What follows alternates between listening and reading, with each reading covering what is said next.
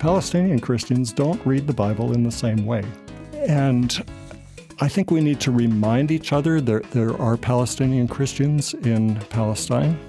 A lot of people who are unquestioningly in support of everything that the Israeli government does fail to recognize the existence of the Palestinian Church. Hi, my name is Dan Dick, and this is Church Matters. Thanks for joining me today for a second and final installment of our two-part series on a Christian call for justice in Palestine and Israel. We'll pick up where we left off on our last episode with Byron Rempel Burkholder.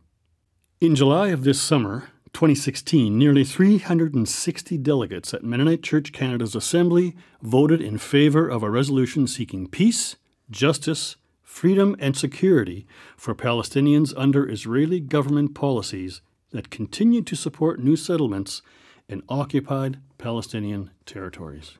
The building of these settlements can mean the theft of land, bulldozing of Palestinian homes and farms, restricted movement of Palestinian peoples, and reduced access to resources such as drinking water.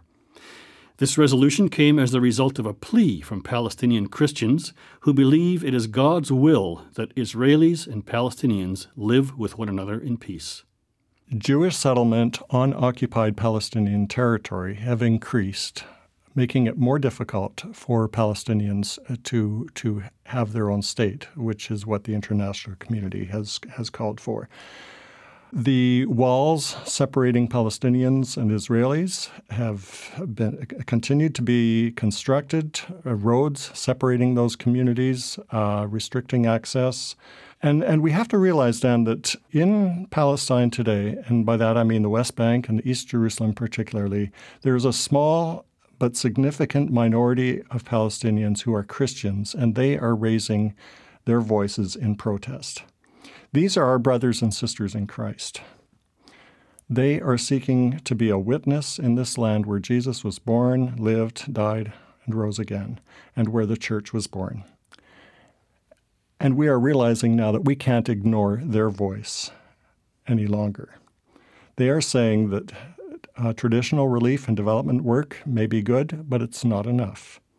We need to be addressing the root causes of the social problems that we've been working with there. And a lot of that has to do with the military occupation of their lands. More and more Mennonites are hearing these cries for justice. They've gone on learning tours, they've done volunteer work, and they come back very concerned and often shaken at what they see. So I think that's why it comes at this moment. Byron, are there also among the Israeli people and the Jewish people groups who support the Palestinians? Oh, yes, definitely, both in Israel and outside of Israel, around the world. I can just name some organizations. There's the Committee Against House Demolitions, which is an Israeli group that is working against the Israeli military's destruction of Palestinian homes. There is an organization in the United States called Rabbis for Human Rights that has been very active against some of the settlement activity. Here in Canada, we have Independent Jewish Voices. There's Jewish Voice for Peace in the States.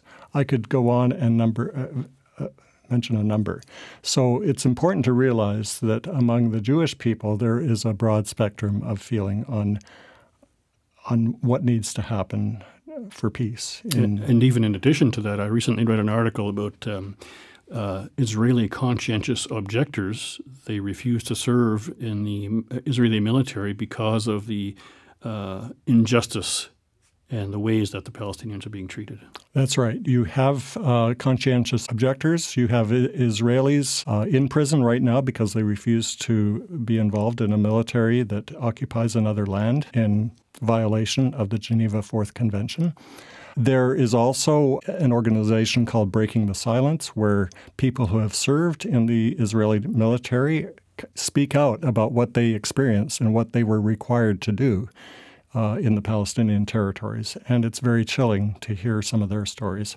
And these stories would be close to the hearts of many Mennonites who, some of our ancestors would have, as recently as my grandparents' generation, would have been conscientious objectors during World War II here in Canada. Yes.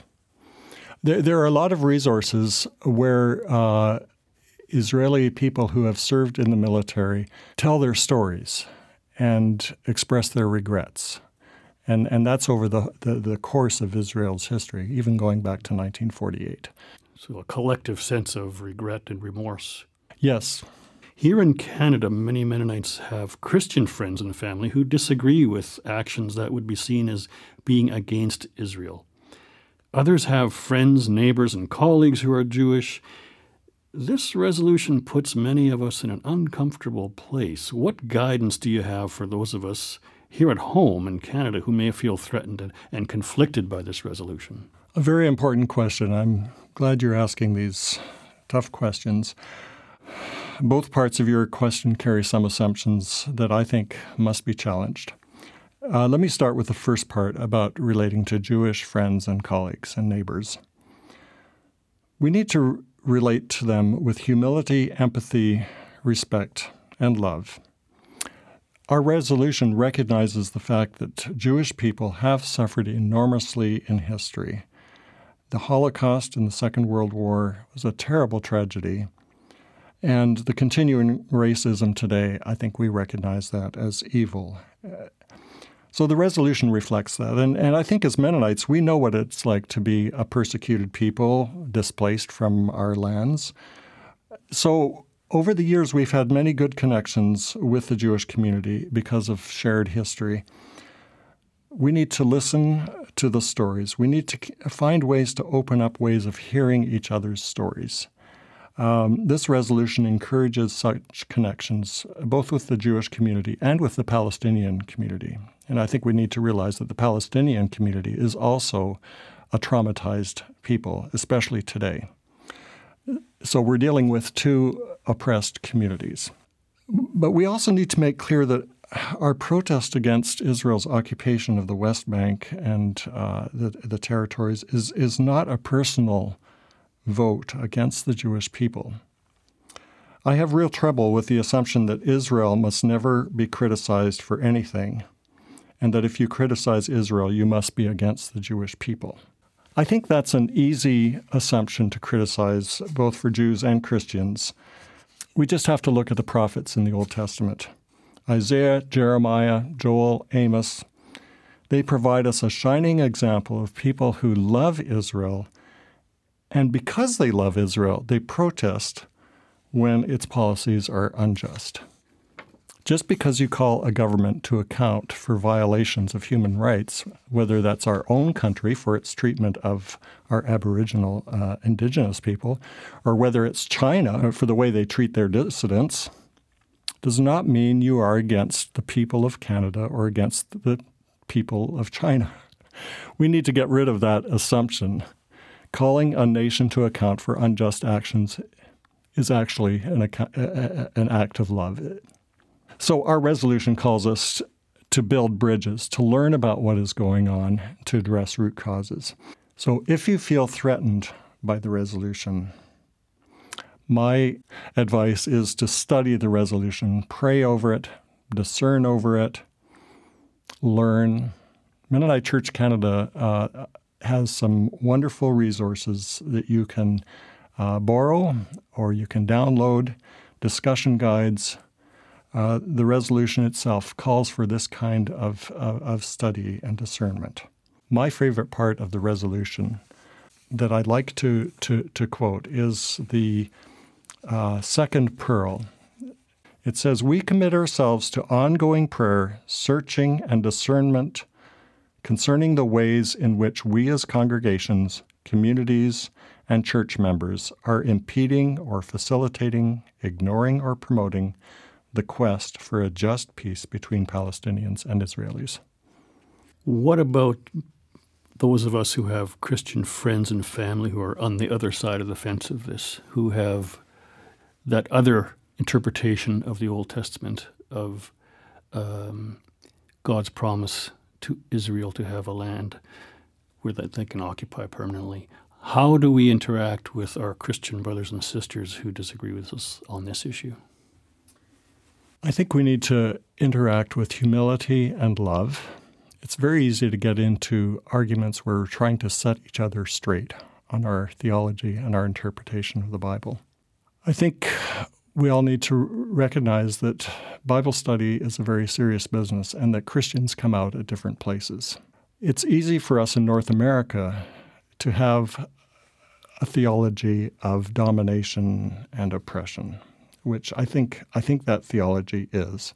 It's a theology that sees God as a violent, dominating kind of force in favor of one particular people. Palestinian Christians don't read the Bible in the same way. And I think we need to remind each other that there are Palestinian Christians in Palestine. A lot of people who are unquestioningly in support of everything that the Israeli government does fail to recognize the existence of the Palestinian Church. Or they will say that, yeah, there are Christians there, but their main problem is that they are suffering from Muslim extremism. And that is a myth, I think, that needs to be examined very carefully. Palestinian Christians over and over again told us in Bethlehem that their problem is the military occupation. It is not their relationship with their Muslim neighbors. And you'll find Christian organizations perpetuating that myth that the problem in Israel is Muslim extremism. Muslims and Christians and Jews before 1948 lived in relative harmony for hundreds of years. So why can that not continue now? Thanks so much, Byron, for joining us and sharing these insights with me and our audience today on these difficult matters. Thank you. My pleasure. If you would like to access resources on the theme of justice in the Middle East, visit www.commonword.ca. You're invited to join me again in just 4 weeks for another episode of Church Matters. We're here for you at 8:45 a.m. on the third Sunday of every month. We'd love to hear from our listeners, whether that's by email, phone, or snail mail. Tell us what's on your mind via churchmatters@mennonitechurch.ca or mail us at 600 Shaftesbury Boulevard, Winnipeg, Manitoba, R3P0M4. We're also happy to receive your phone calls and always appreciate your financial support for this program at 1-866-888-6785 or via the donate link at mennonitechurch.ca. I'm your host, Dan Dick. Know that you are called, equipped, and sent to be the church in the world today. Thanks for listening. As you go out from here, may the Lord go with you, the face of God shine on you every day. We are sent by God wherever we are living, salt and light as people of the way.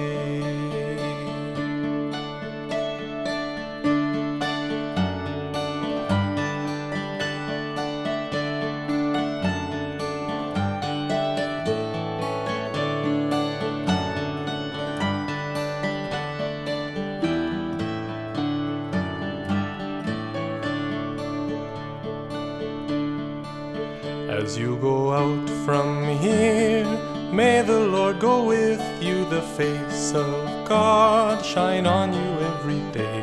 We are sent by God wherever we are living, salt and light as people of the way.